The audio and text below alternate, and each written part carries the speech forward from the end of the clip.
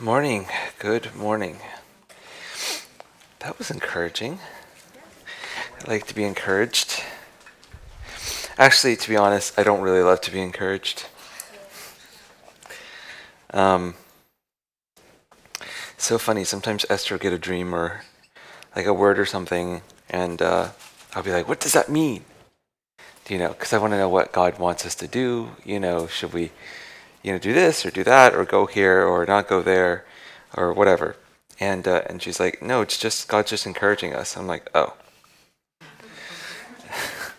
okay then."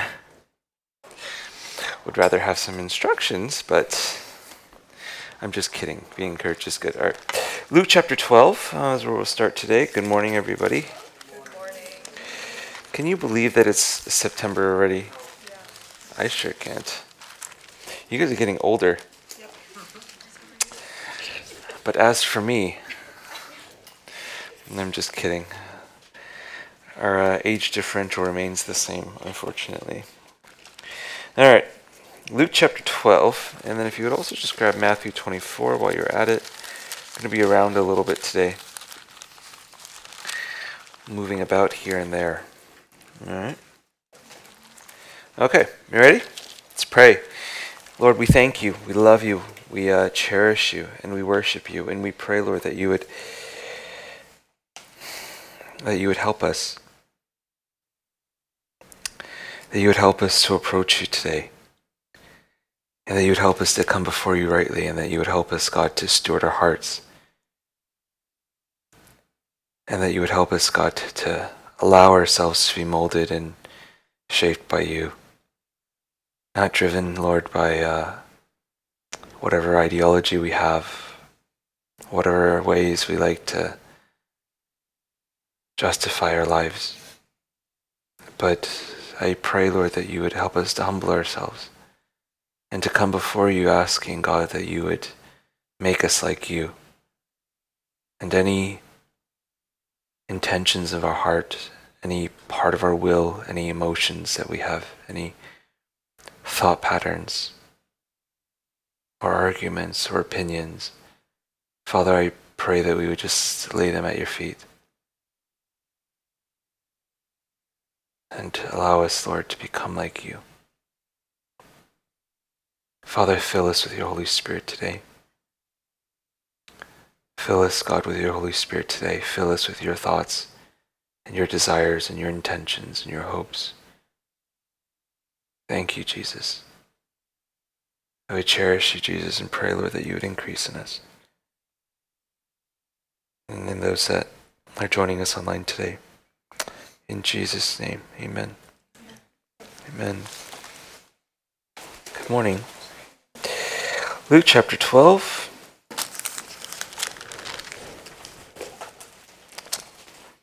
Starting in 35. Stay dressed for action. And keep your lamps burning and be like men who are waiting for their master to come home from the wedding feast, so they may open the door to him at once when he comes and knocks. Blessed are those servants whom the master finds awake when he comes. Truly I say to you, he will dress himself for service and have them recline at table, and he will come and serve them. And if he comes in the second watch or in the third and finds them awake, blessed are those servants. Good.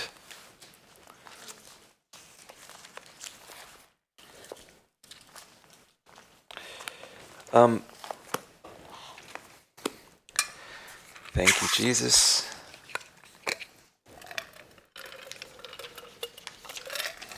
Awfully thirsty today. I want to talk about being a servant.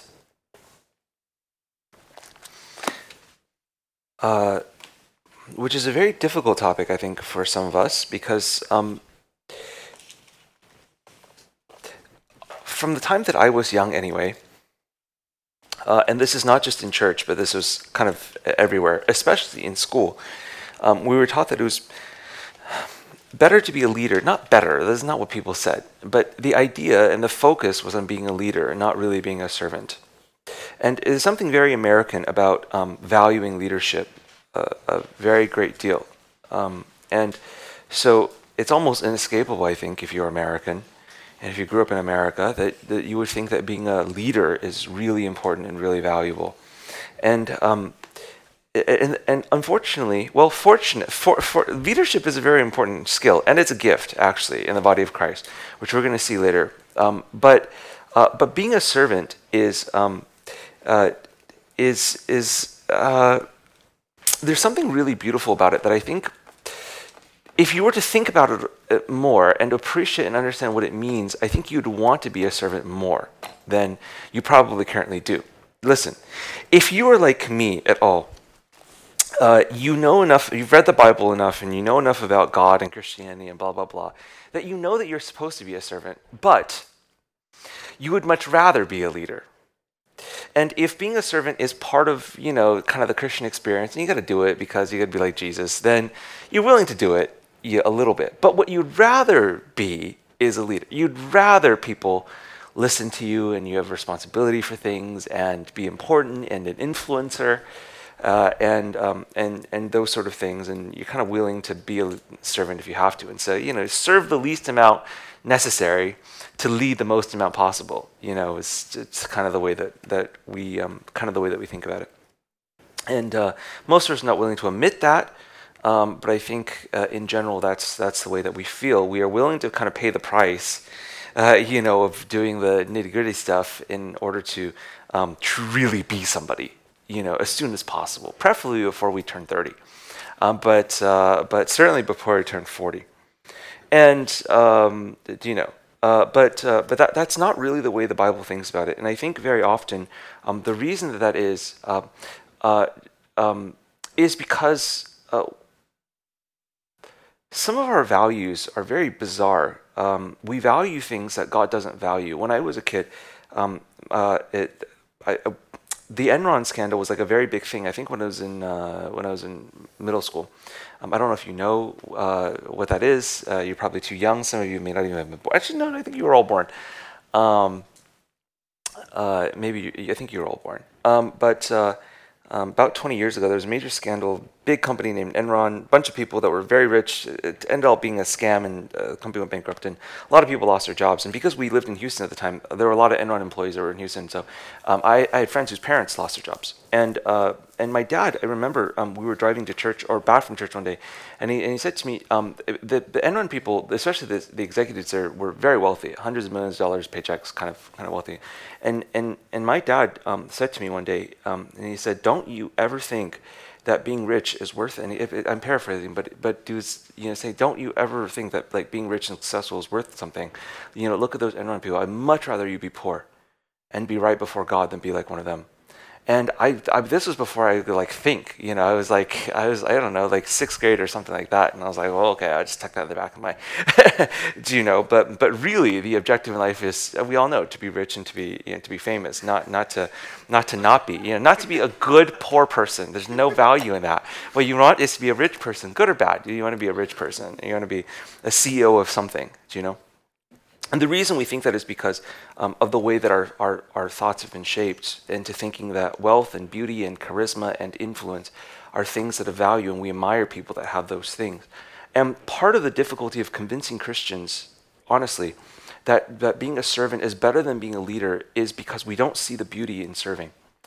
It actually, I think it takes a while, it takes a good amount of spiritual maturity to look at a servant, someone who serves very well, and want to be like them. Yesterday I was flying back from Mexico. I was up there doing research. Anyways, I was doing research, and I was flying back, and I was in the airport, and I had to use the restroom, and as one does in the airport, and there was a man there his full-time job was to clean the bathroom in that airport. And there's a stream of tourists that come through that airport, and most of them are not very nice, and a little TMI, but in the men's bathroom, sometimes people miss, let's just put it that way. And it's not a particularly fun job. And the way their faucets are designed, water runs all over the sink. They're just not very well designed faucets, and the paper towel, used paper towel bin is overflowing. And his full-time job, I went to that bathroom several times. Anyways, and he was always there. Like his full-time job was to be stationed at the bathroom, and if he wasn't wiping the floor around the urinals or cleaning out the toilets, he was at the sink, or he was clearing out and that was his full-time job. And he was a middle-aged Mexican man, most of us, first of all, it takes a while for, as a Christian, growing in spiritual maturity, to even appreciate people like that. It takes a while to even offer them the dignity of a normal, like just normal human dignity. Do you know? And it takes a lot longer, I think, or at least it took me a lot longer, maybe you get there much faster, to be able to look at someone like that who's just faithful and diligent. And honestly, I don't think he dreams of being the CEO of a major company. I don't think he dreams of being a billionaire. Do you know? I think he's fairly content to just do his job 8 hours a day in that bathroom, and make money and just feed his family. Like I think that's he's very content with that. And it honestly, it takes a long time. First of all, to just see that person as being of equal value to someone like you that makes 6 figures a year. And second, I think it takes probably even longer to look at someone that and actually admire who they are. Not just in God. I'm not just talking about their spiritual value, which is whatever. I'm talking about like the actual human value, and to admire who they are and want to be like that person. And the reason that it's difficult is because we don't necessarily see the beauty of it. It takes a long time to actually, honestly, for us, because we're American. Honestly, I think this is part of the American system and Canadian. But it's all wealthy countries. But it's part of it's difficult for us, and because it's difficult for us, when it comes to being a servant in the Christian context, we may pay a lot of lip service to it, but I don't think that we actually enjoy doing it. And one of the signs that we don't actually enjoy doing it is that we don't invest a lot of effort in figuring out how to do it well. When I was a student, all of our leaders were called servants. They were not. They were leaders. And there's leaders are not servants, and servants are not leaders. They're actually opposites, as one would have it. And it's just like saying left-handed people are right-handed. Like they're just not. Leaders are not servants. But because it sounds nice, you call them servants, and that's very misleading actually. And it makes it very difficult for people to learn how to be servants if you think that being a servant is a leader. But furthermore, you're deluding yourself if you're thinking that, that when you're leading people, you're serving them. Like that's not correct. And because we misidentify and things of that nature, people don't really learn how to be good servants. And so that's what I really want to talk about. I want to convey to you something which is hard to convey, but I'm going to try. And really, I'm going to pray the Holy Spirit does it, because this is not the sort of thing that you can just convince somebody of. Okay, being a good servant is much harder than being a good leader.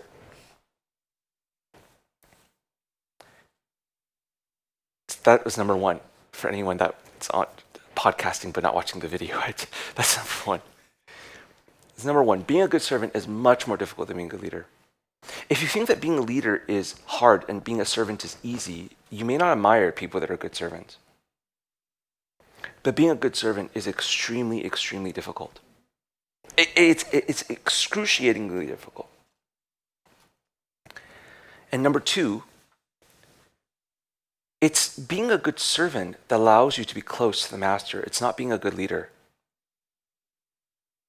A proximity to the master, who is God, does not depend on your leadership abilities. It depends on your servanthood ability. It depends on his evaluation of you, not as a leader. It depends on his evaluation of you as a servant.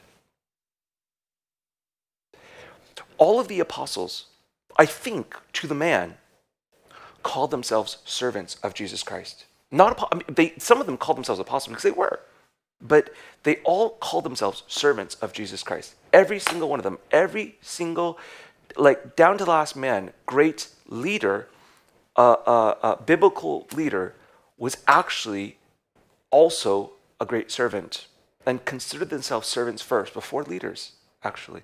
Paul, a servant of God, an apostle of Jesus Christ. Simeon Peter, 2 Peter 1:1. Simon Peter, a servant and apostle of Jesus Christ. Jude, comma, who, by the way, was half-brother of Jesus, a servant of Jesus Christ. James, comma, servant of Jesus Christ. Every single one, all of these guys, every single one of them an apostle. And every single one of them introducing themselves, considering themselves, it was the apostle. No. None of these guys put apostle in their business card, even though they were. Simon Peter, comma, servant of God, an apostle of Jesus Christ. It's not, and the reason that they put it first is not, this is not like putting lipstick on a pig, you understand? It's not saying it because we think we're supposed to say it out of some religious pretense. It's because they genuinely understood the value of being a servant of God and being considered a good servant of God.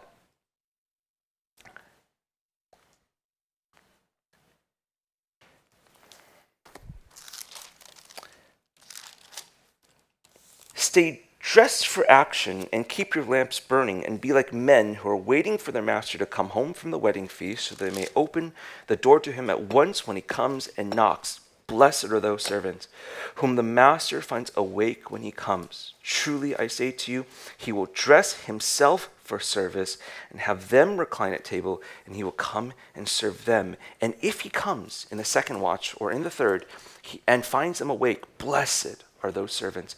The attribute of a servant that is worthy of recognition in this parable, and Jesus tells a few different parables about being a servant, but the attribute of recognition in this parable that Jesus is saying that makes a servant worthy that makes a servant worthy of recognition from his master is that he is always and constantly paying attention.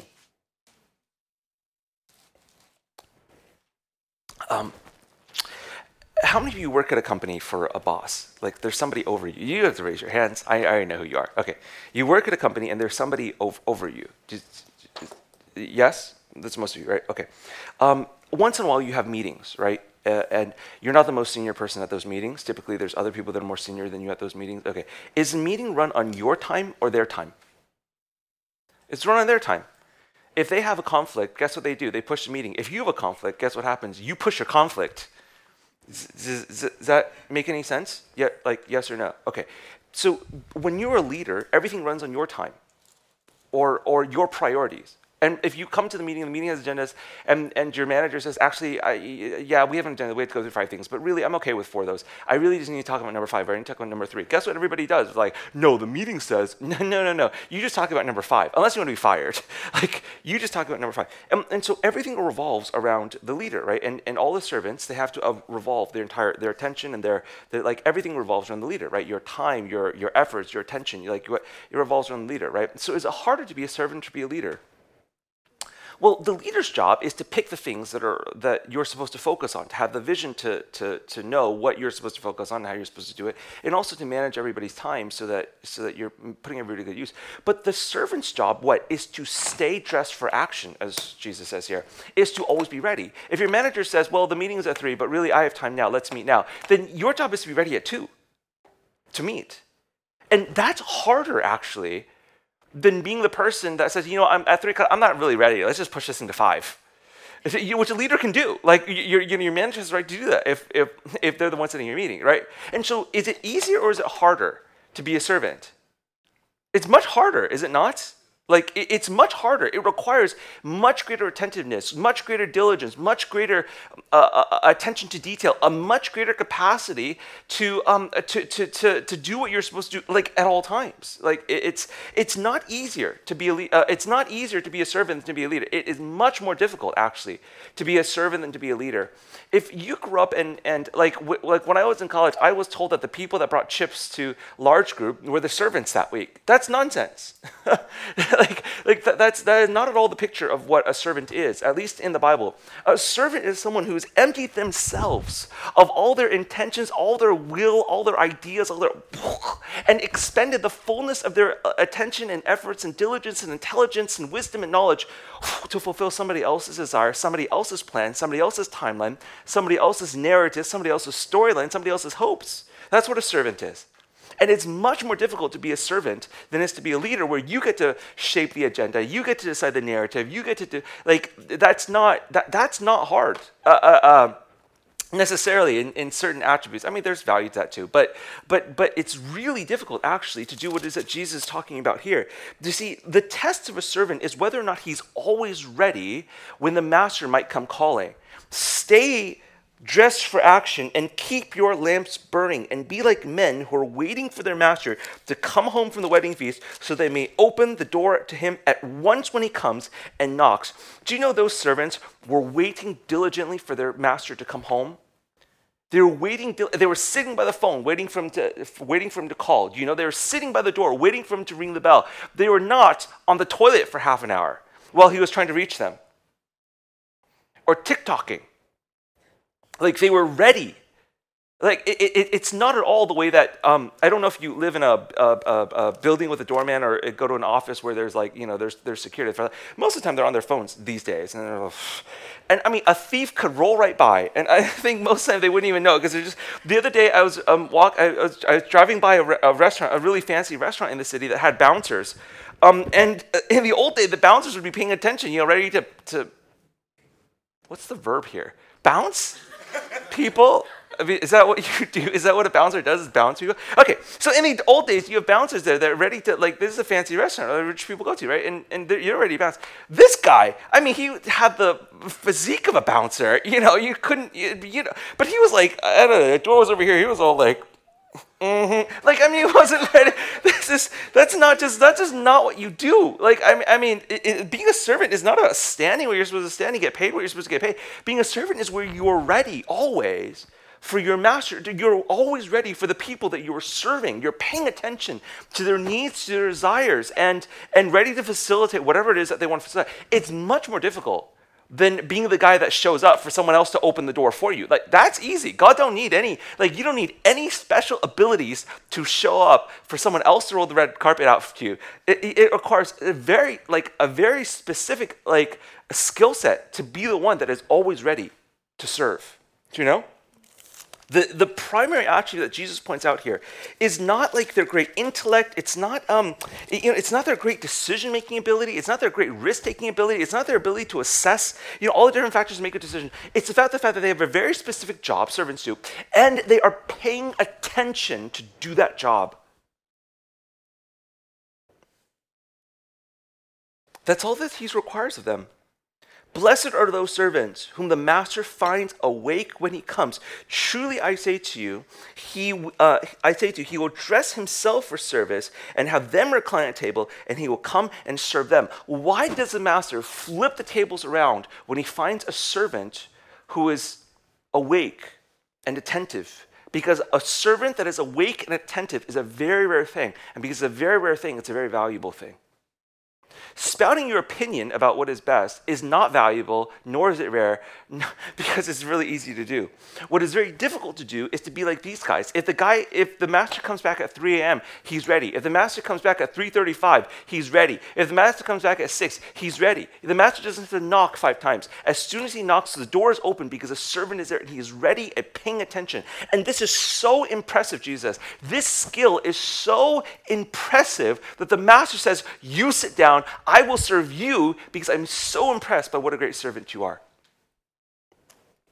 And if he comes in the second watch or in the third and finds him awake, blessed are those servants. In other words, the second and the third watches are the middle of the night, the times where people are most likely to be asleep.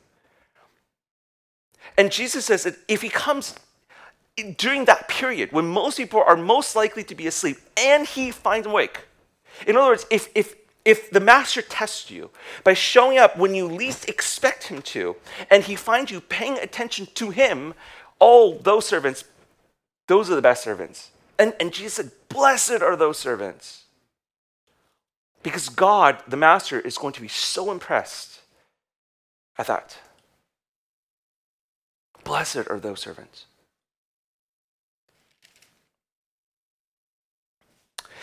A few years ago, there was a guy that was, he was a cruise reviewer.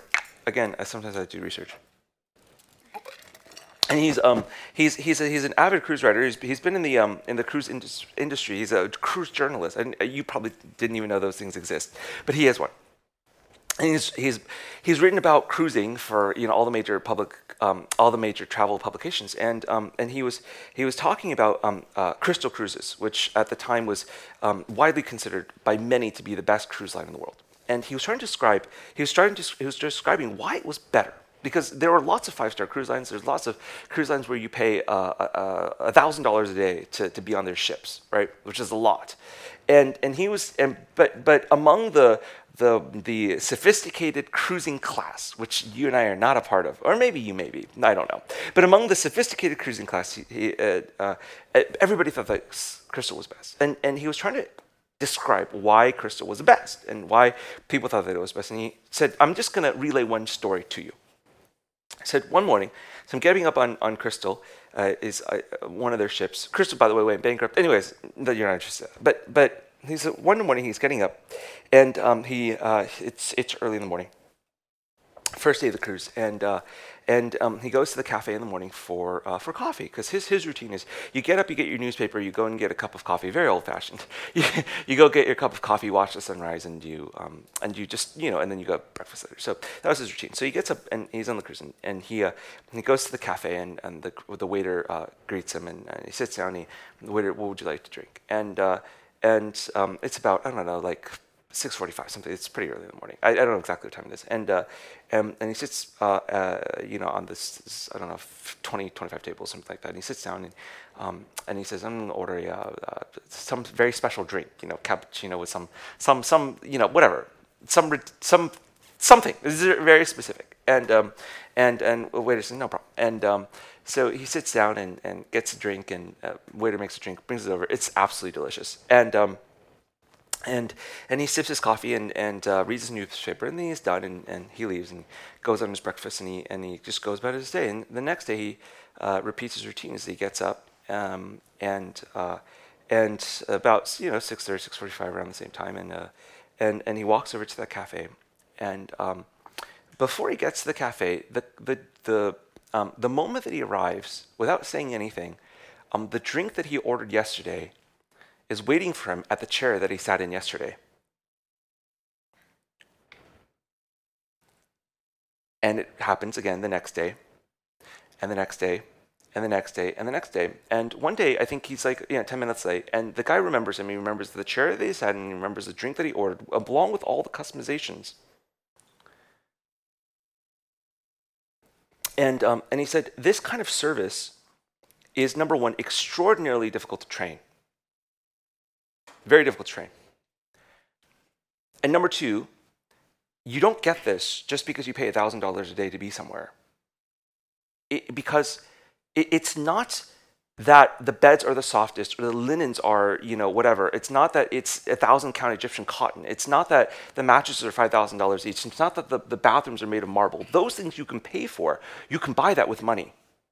But service of this caliber, and that's just one example of the way the entire cruise line operates, service of this caliber, and it's across different waiters, it's across different people, across different ships. Like service of this caliber is not something that you get just because you pay a lot of money for it. Service of this caliber requires people that are extraordinarily dedicated to serving as a career. That is, they're not there doing this job hoping to be promoted to manager. They're not there doing this job until they make it as an actor. They're not there doing this job it's not like that. This is the entire existence of these people. They hope to be at this cruise line for their entire career, and every single day of their life, they wake up, they're trained, they work together as a team, they're shaped this way to provide the best service. And that's all they think about. All they think about is, how do I serve our guests? And when you find the right people with that level of devotion, with no greater hope than serving their guests to the best of their ability, then maybe you can produce this type of service. Otherwise, you can't. And a lot of what we call in the Christian life service is not actually that. It's people that put in half-hearted efforts to do the least amount possible to not flunk out, to not get kicked out, to not be looked down upon, so that we can move on to something that's greater. Because what we're really hoping for is not to be a servant forever. What we're hoping for is to be a leader soon, is to be recognized soon, is to be in front of the spotlight soon. But what God is looking for, I think, is people who are content permanently and forever to serve. Whether it's him or it's the people that he's put us in front of, so permanently forever, with no desire to hold a microphone, with no desire to be seen, with no desire to write a book that sells 1 million copies. Like to just be content, entirely content, forever and ever and ever serving. And if you can adopt that mindset, it'll actually make you a servant. Otherwise, honestly, you're just like the person working at Starbucks hoping to make it, as an actor. There's no way you're going to be a good barista. You're never going to be, because your heart's not in it, because you're looking for something else. You're looking for the promotion because you think that there is a promotion. But being a servant is the highest form of identity in the kingdom. Do you know that David was a king? Like literally a king. He's literally king in the Psalms. If you read the Psalms, this will probably already be obvious to you. When you read the Psalms, David talks about himself in two ways. He talks about himself in the first person, and he talks about himself, I think, in the second person. I don't think he talks about himself in the third person. I could be wrong. But in the first person, he just says me. Easy enough. In the second person, though, when he's talking about the way that God sees David, he's talking about himself from God's perspective. I think always, perhaps not always. Oh no, sorry. He does talk about himself in the third person. He says the king sometimes when he's talking about himself. But in the second person, when he talks about himself, he always says, "Your servant, O Lord." Dozens of times. He doesn't say, "You're king, O Lord." Like, you're anointed, "Oh God," the one that you put your spirit upon, the chosen man of the hour. He doesn't say that. He says me sometimes, like when he's talking about, but when he's talking about himself from God's perspective, he says, "Look upon your servant, O Lord." Like, things of that statement. That's that type of statement over and over and over and over again. It's not, he's not faking it. Like, you understand? Like, at some point you have to realize, he's not faking it. This is not to make a good song. This is a way that he sees himself before the Lord. And he understands that when God looks at him, what he wants God to see is not a man on a throne, is not a man with great promises. He wants God to see himself as a good servant towards God.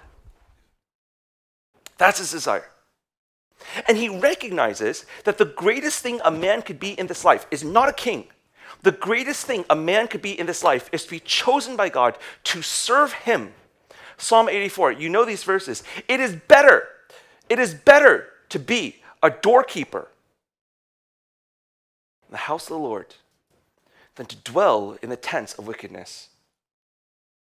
Psalm 84, 10 or 11, something like that. It is better. I prefer it. It's much better. I would much rather be the servant in the house of the Lord, not in the room where it happens, outside the room where it's happening, but have the opportunity to be the person that's holding the door for the people that are really, the important people, the ones that are a part of, whatever's going on in the house of the Lord. I would much rather be the one serving whatever is happening in the house of God than be the one that is in the middle of whatever is going on in the tents of wickedness. Does that make any sense? But we don't prefer that. We'd rather be the one that all the TikTokers are looking at. We'd rather be the one that people are paying attention to, the one whose words people care about, the one who people follow, and we give them an assignment and they do it. We ask for money and they give it. It's not. But he says, that's not his preference. His preference is to be a servant in the house of God because he considers that genuinely and truly to be better than the middle of the action apart from God. Apart from God. The reward for being a good servant, as you found in Luke chapter 12, which we just read, the reward for being a good servant is absolutely ridiculous.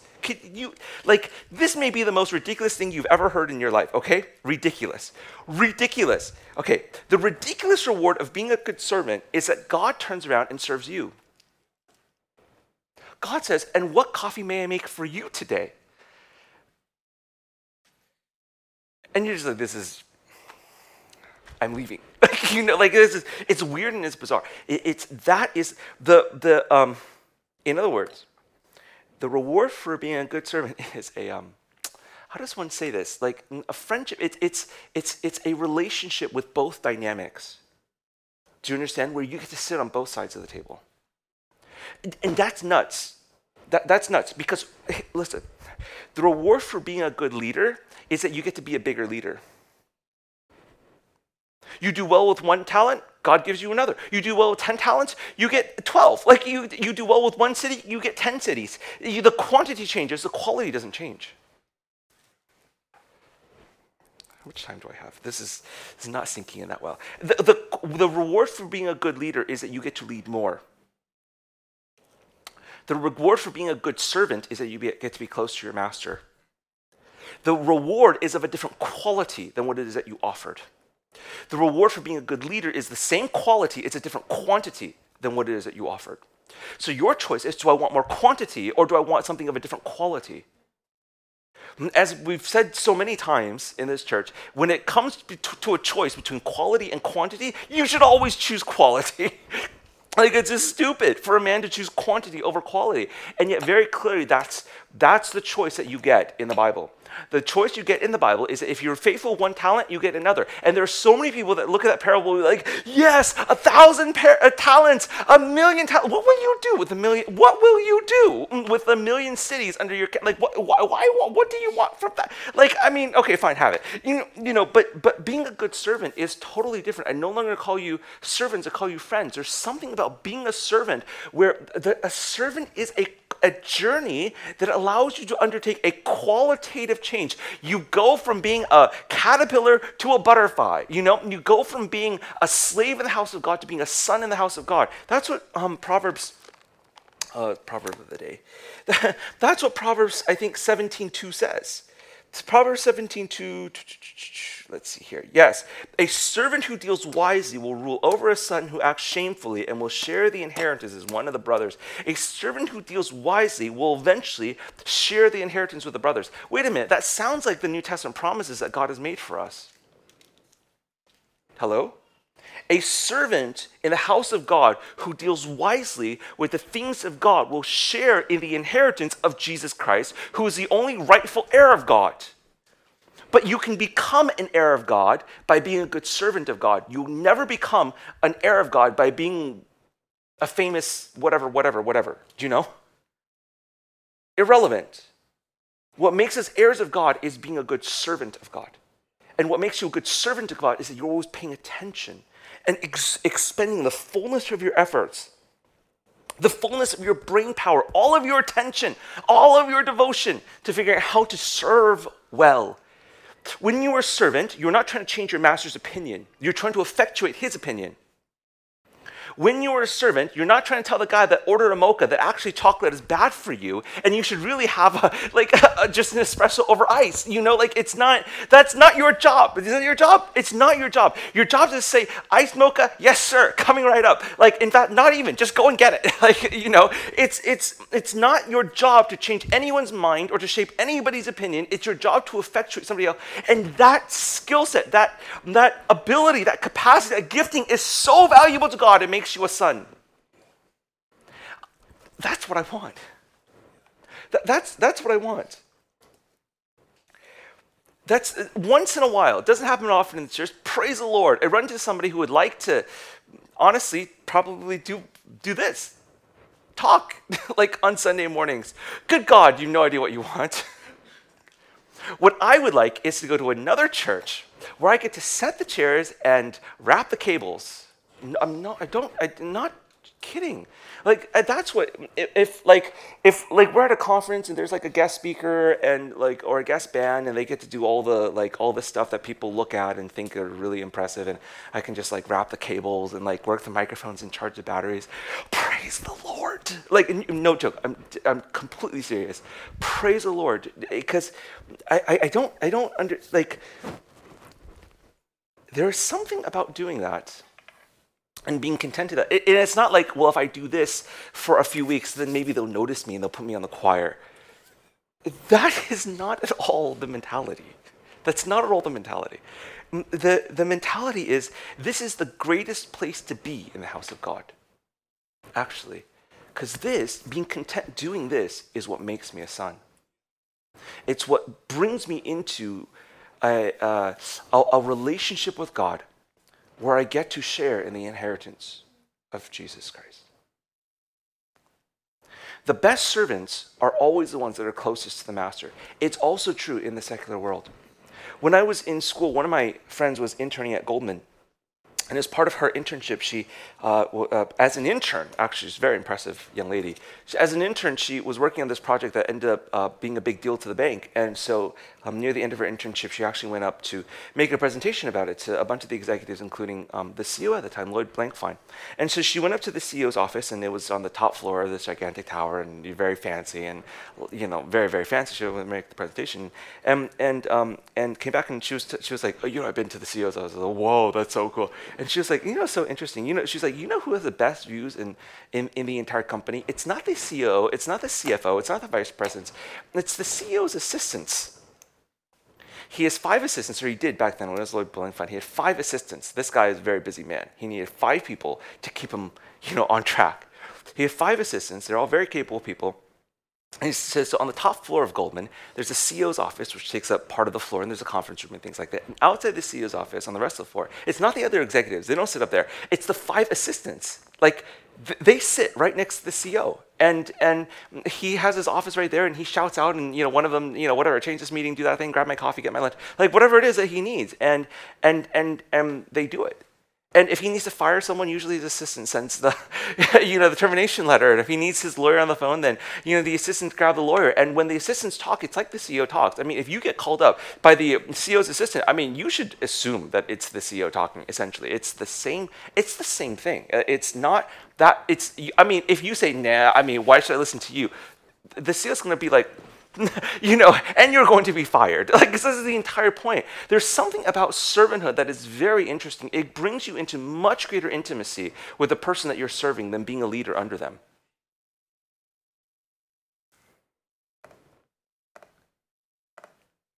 And if we don't appreciate this, then I think we miss a lot of the beauty of servanthood. It is not a stepping stone to something greater. It's not like I'll do these off-Broadway shows until I become a Broadway star. No, it's this is it. This is the thing. This is the way. This is the way. This is the way to being close to God. This is the way to being a son. This is the way to having a closeness with him and a relationship with him unlike anything else in the entire world. And being a senator or a congressman or a governor or a president will not do it for you. Being a servant of God will.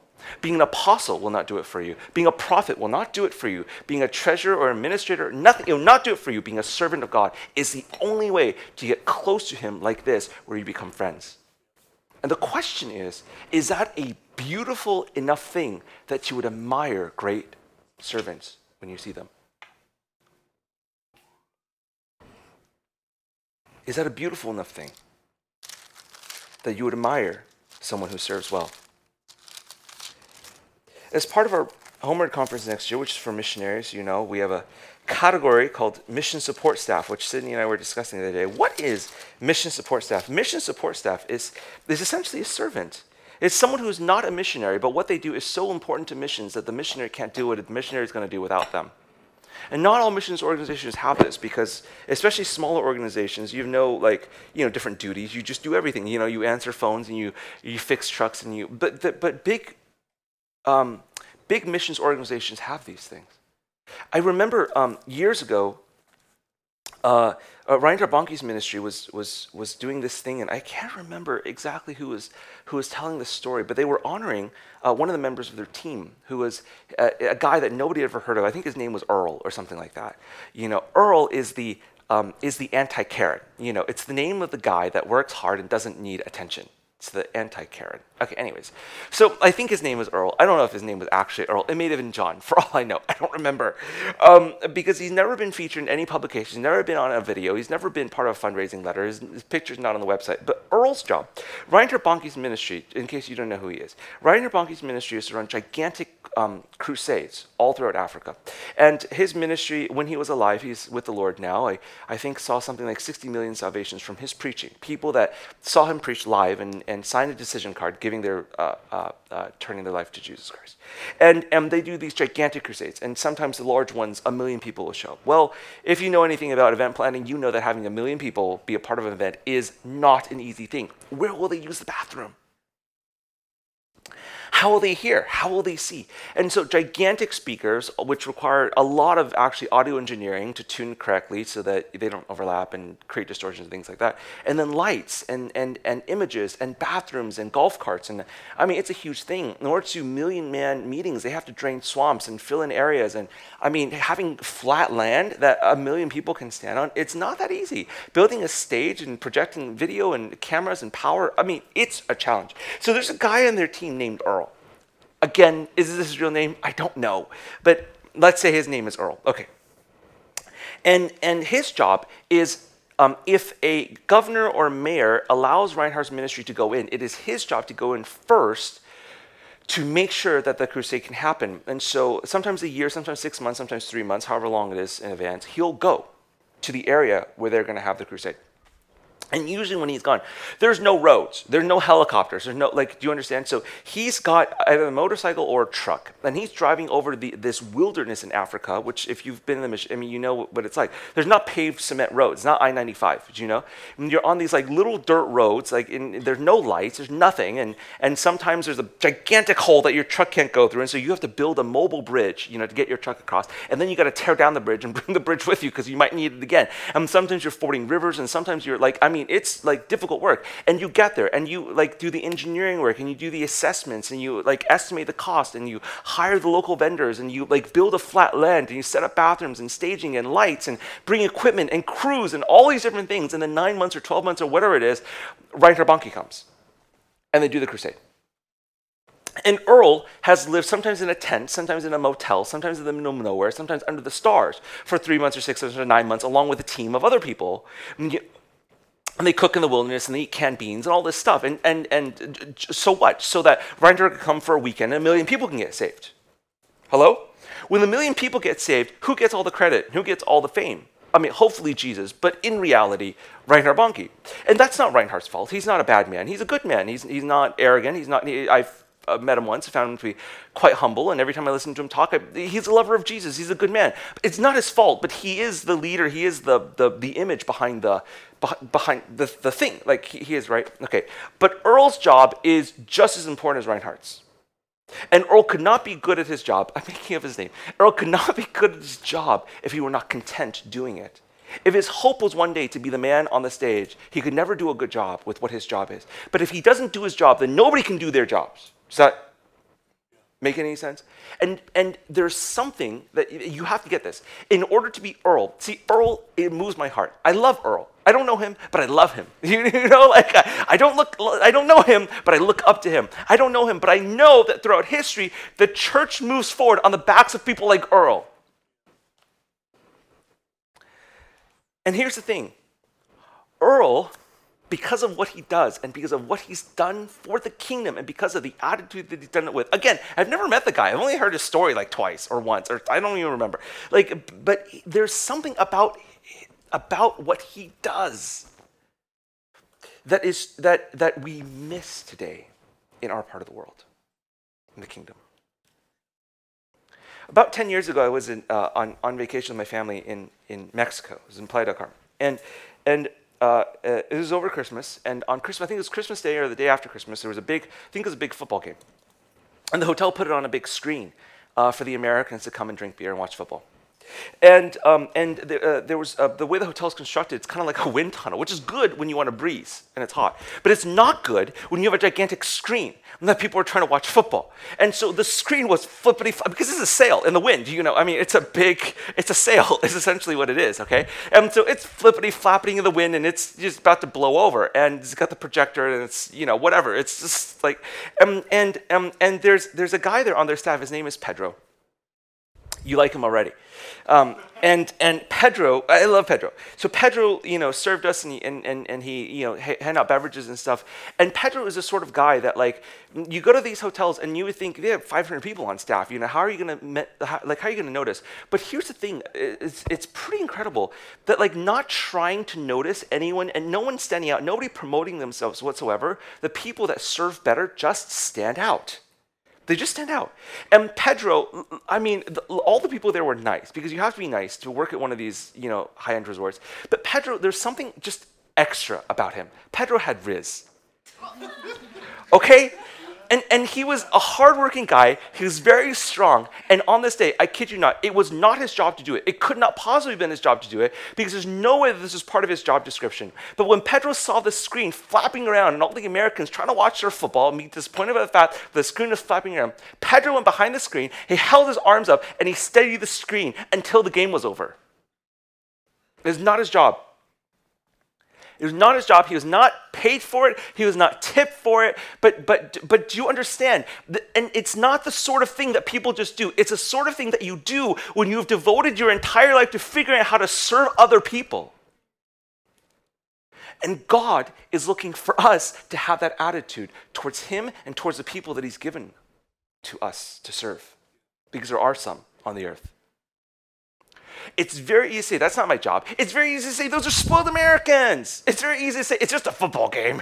It's easy to say, why does that thing have to be like a sail? Why does it have to be so much wind? It's not my fault. The weather. But you could also be the guy that just go up there and you hold the screen because it's not your job, but you are a servant. And that is very valuable.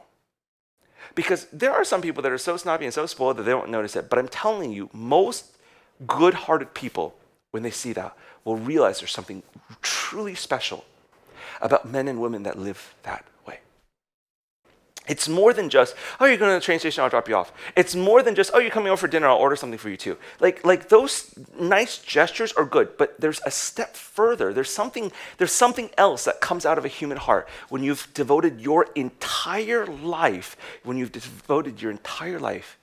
wanting nothing more and to being nothing more than just a good servant of his.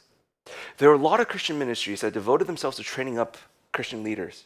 God doesn't need very many of them. Yes, you need some decision makers in the body of Christ, about 1 in 1,000. Yes, you need some risk takers in the body of Christ, about 1 in 100. You need everybody to be a good servant. Everybody to be a good servant. And that's what causes the kingdom to move forward, is not great centurions. It's great servants. I'm going to read this story, Matthew 7, in a moment. It's not the great centurions, it's the great servants that have devoted themselves to being nothing more than the barista and being nothing more than the guy that holds the screen. Because that draws the attention of the master. Do you know? When I would like nothing else, I kid you not, this, what I do here on Sunday mornings, is the least important part of my job in this ministry. The thing that I spend I tell people who ask, I spend about 0 minutes of my week figuring out what I'm going to say on Sunday mornings, because it's not that important to me, frankly. No, what is very important to me is how we are going to serve the people that God has given us to, and if you know this is true. What's very important to me is how we are going to serve the people that God has asked us to serve. And I would like to spend as much of my time as possible doing that. How do we serve the students that God has given us to try to reach? How do we serve the missionaries that God has asked us to support? How do we serve, do you understand? And you, our members, in the way that God has asked us to do that. How do we do that? That is what consumes, honestly, whatever. You get something out of a sermon, you don't get something out of a sermon. Do I care? I do, but not enough. Okay. Romans 12.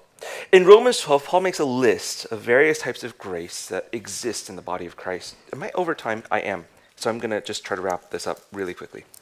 Romans 12, Paul gives a list of some of the different types of grace that exist in the body of Christ. Verse 3, for by grace given to me, I say to everyone among you not to think of himself more highly than he ought to think, but to think with sober judgment, each according to the measure of faith that God has assigned. For as in one body we have many members, and all the members do not have the same function, so we, though many, are one body in Christ, and individually members of one another. Having gifts that differ according to the grace given to us, let us use them.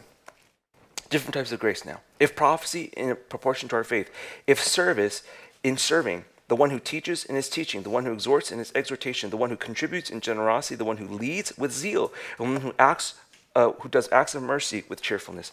Different types of grace, Paul says, in the body of Christ. You read the different categories? Being a leader is one category of grace that exists in the body of Christ. It's not wrong to be a leader. It's not wrong to want to be a leader. That's not wrong. Hello? That's not wrong. It's not wrong. It's good. However, being a servant, there's different categories of grace here. Not everybody has the grace to be like the best servant ever, okay? Like, you really have to want it. You got to go after God. You got to pray for it. You got to seek God for it. It has to consume you, your desire to serve well. But if it does, then God will allow you to step into the grace to serve. He'll allow you this grace to just be super attentive, to notice things that nobody else will notice, to remember things that nobody else will remember, to see things that other people don't see. For what? For what? For the end of not being promoted, for the end of being able to serve better. And it's only some people have it. If you ask, general managers of the great hotels, the hotels that charge, $1,500 a night for you to stay there, they will tell you that hiring great staff is very difficult. If you have a union, it won't happen, period, the end. But if you don't have a union, you have a hope. And what you'll do is you'll interview 10 and you might find 1. You'll interview 100 and you might find 5. Genuine warmth, genuine devotion to people is so exceedingly rare, you can't pay people $200,000 a year to do it. It's very hard to find that trait. Very hard. And if you find that trait, there's something about it that will move your guests, that will move your customers so much, they will spend as much money as it costs to stay at your hotel, because that's what they want to experience. They want to experience that type of service, not snobby service, not I have to do it so I'm doing it service, not I'm going to do it so that you'll tip me service, but people that serve because there's something in them that is fulfilled by serving. And that's supposed to be every one of us. Like all of us, every single one of us. That's supposed to be all of us. All of us.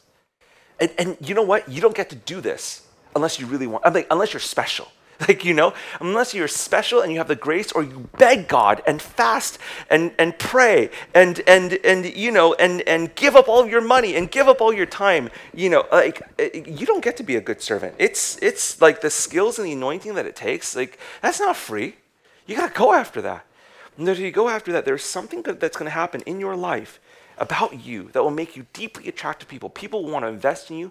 People want to build you up. People want to invest in your career. People will do whatever it takes, to help you grow and help you. It's magical, y'all. It's absolutely magical, and it's part of what God has given us to do. Matthew 7, and then we're going to be done. All right, I have to read this story because how can you not when you talk about this topic? You all know the story. You all love the story. We're going to read it and then done. 7:5. When he had entered Capernaum, a centurion came forward to him, appealing to him, "Lord, my servant is lying paralyzed at home, suffering terribly." And he said to him, "I will come and heal him." Why does the centurion care so much about his servant? Hello? Why does the centurion, think about this, why is it that the centurion cares so much about his servant that he has gone out of his way to go petition Jesus to heal him? Because he cares so much about his servant being well that he's gone out of his way to go petition Jesus to heal him. That's a powerful story right there in and of itself.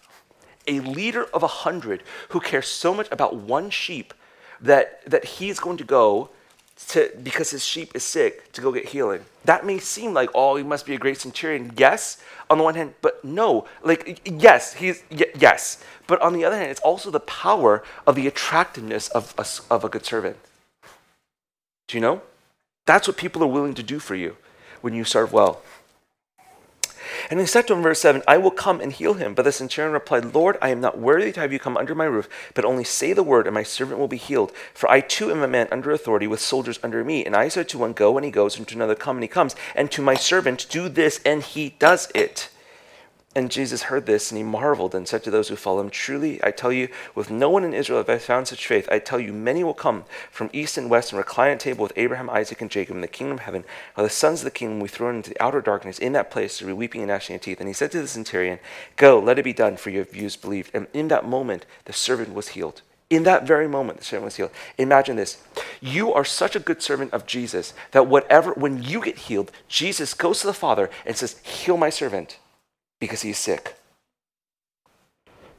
Imagine this. When you are poor, Jesus goes to the Father and says, provide for my servant, because he needs provision. When you need a job, Jesus goes to the Father and says, open a door for my servant. Do you understand? Do you understand what is going on? The centurion is asking on his servant's behalf before God for him. He's not petitioning on behalf of another centurion. He's petitioning on behalf of someone who is drawn near to him, that he cares for, not just because he's a good leader, but because his servant is a good servant. This is power. That's really powerful. I want to be such a good servant. I want to be such a good servant of God's. This is like an ambition, I want to be such a good servant of God that my career is his business more than is my business. That my finances are his business more than is my business. That my health is his business just as much as my business. If I get sick, will I pray? Of course I will. But I want, I don't know how to say this in a way that doesn't sound, whatever, who cares what I sound. Okay. If I get sick, I want Jesus to care. Does that not just in the Jesus kind and merciful kind of care? Do you know, there is that, and of course he does that.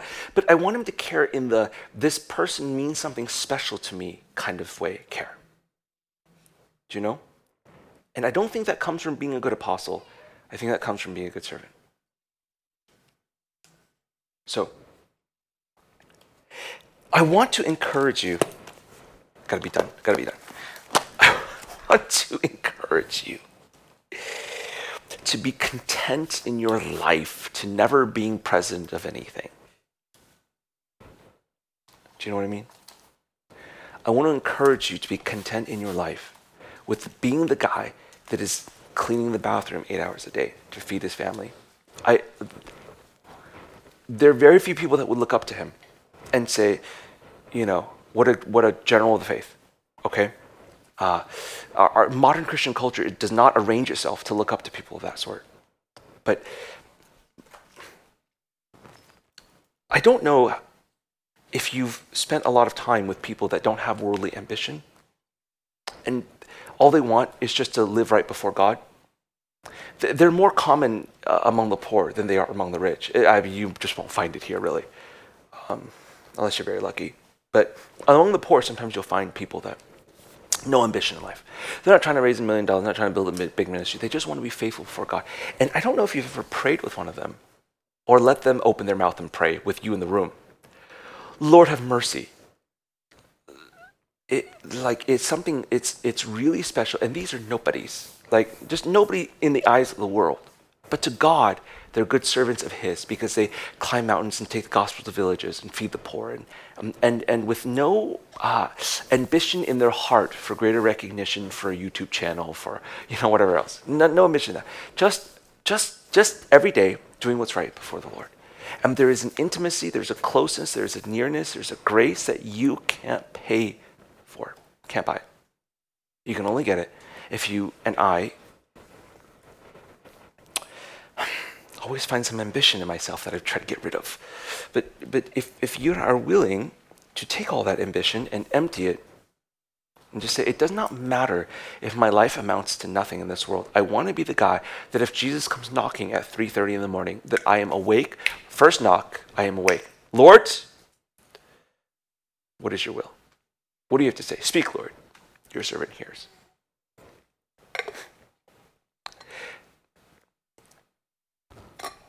Because of the demographic that you are, many of you are probably called by God to be leaders. There's nothing wrong with being a leader, as I said. It's a grace. It's important. Body of Christ needs it. But it's a real shame when you learn how to be a leader before you learn how to be a servant. It's a real shame. because you think that being a leader is really important, it makes you important. It doesn't. But if you learn how to be a leader, a servant first, and you'll be content in that place, then God can lift you to be a centurion or a governor or a banker or a lawyer or engineer or a congressman or whatever else. Doesn't really matter. But if you can be content to be the guy cleaning the bathroom because God wants you to clean the bathroom, if you can be content to be that guy forever, then God could, if he wants to, if he chooses to, it's his plan. Then he could, if he wanted to, lift you to wherever he wants to lift you, and you could be just as useful to him in that place. But if you're 5 years old and your entire, identity is I'm going to be president one day, first of all, you're not going to make a very good president, and second of all, even if you were to be president, you're not going to be very useful to God. When I was young, the first movie that my parents ever bought me was The Lion King. And you remember The Lion King? When he's young, he's singing, I'm going to be king. What was that song? I'm going to be king one day. Just can't wait to be king. Oh, Janet knows the song very well. Just can't wait to be king, And that bird, I forget his name. This is the funniest line in the song is if you're going to be king, he says, count me out. Out of service, out of Africa, I'm not going to hang about. And it's the funniest line in the entire song. I love that bird. And I love that song because when I was a kid, that was very much resonated with that. I just can't wait to be an adult, I can't wait to have my own credit card. I can't wait to have money of my own. I can't, as spiritual children, sometimes we feel that way. I can't wait to be king. But you totally misunderstand what that is. And of course, the Lion King, as he goes through a journey, so he's worthy of being king. That's, the story. But we have that sentiment, and one day you will be king or whatever it is that God has called you to. My hope is that before you get to that place, you learn you walk into the things that are really valuable about being a servant.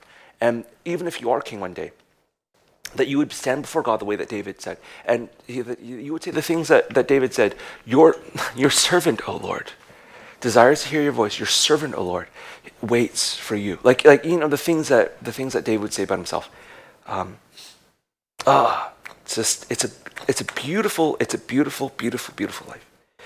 Next time you find somebody serving well, and honestly, it's not most of the waiters in the city, but sometimes from time to time in life, you will really find someone who serves well. And when you find that, I would encourage you to see that as being truly valuable, as being something to admire, something that is as admirable as being a great evangelist or a great prophet or a great apostle, because God sees it that way. All right, why don't you stand? We'll ask Emily to come back up with her band and close out today. Father, thank you for who you are, for how good you are to us, for the wonderful things that you have in store for us. Thank you, God, for the beauty of the low things, the lowly things that we could aspire to in this life. Thank you for making way for us to be just like you and to draw closer to you day by day. And thank you, God, that we don't have to strive or strain to be anyone of value to the world. That you are pleased with us when we serve you well. Father, I pray that you would make us a people that are warm and attentive and eager and hardworking, as you desire for good servants to be. I pray that you would do that in us, God. And I pray, Lord, that would be enough for us, that it would be enough for us for you to look upon us and just rejoice in the way that we serve you, in the way that we serve the people that you've given to us. Thank you, Father. Change our hearts, Lord, to the extent that they need to be changed. Change our hearts, Lord, and baptize us, God, in you, in your truth, in your love, in who you are. In Jesus' name, amen.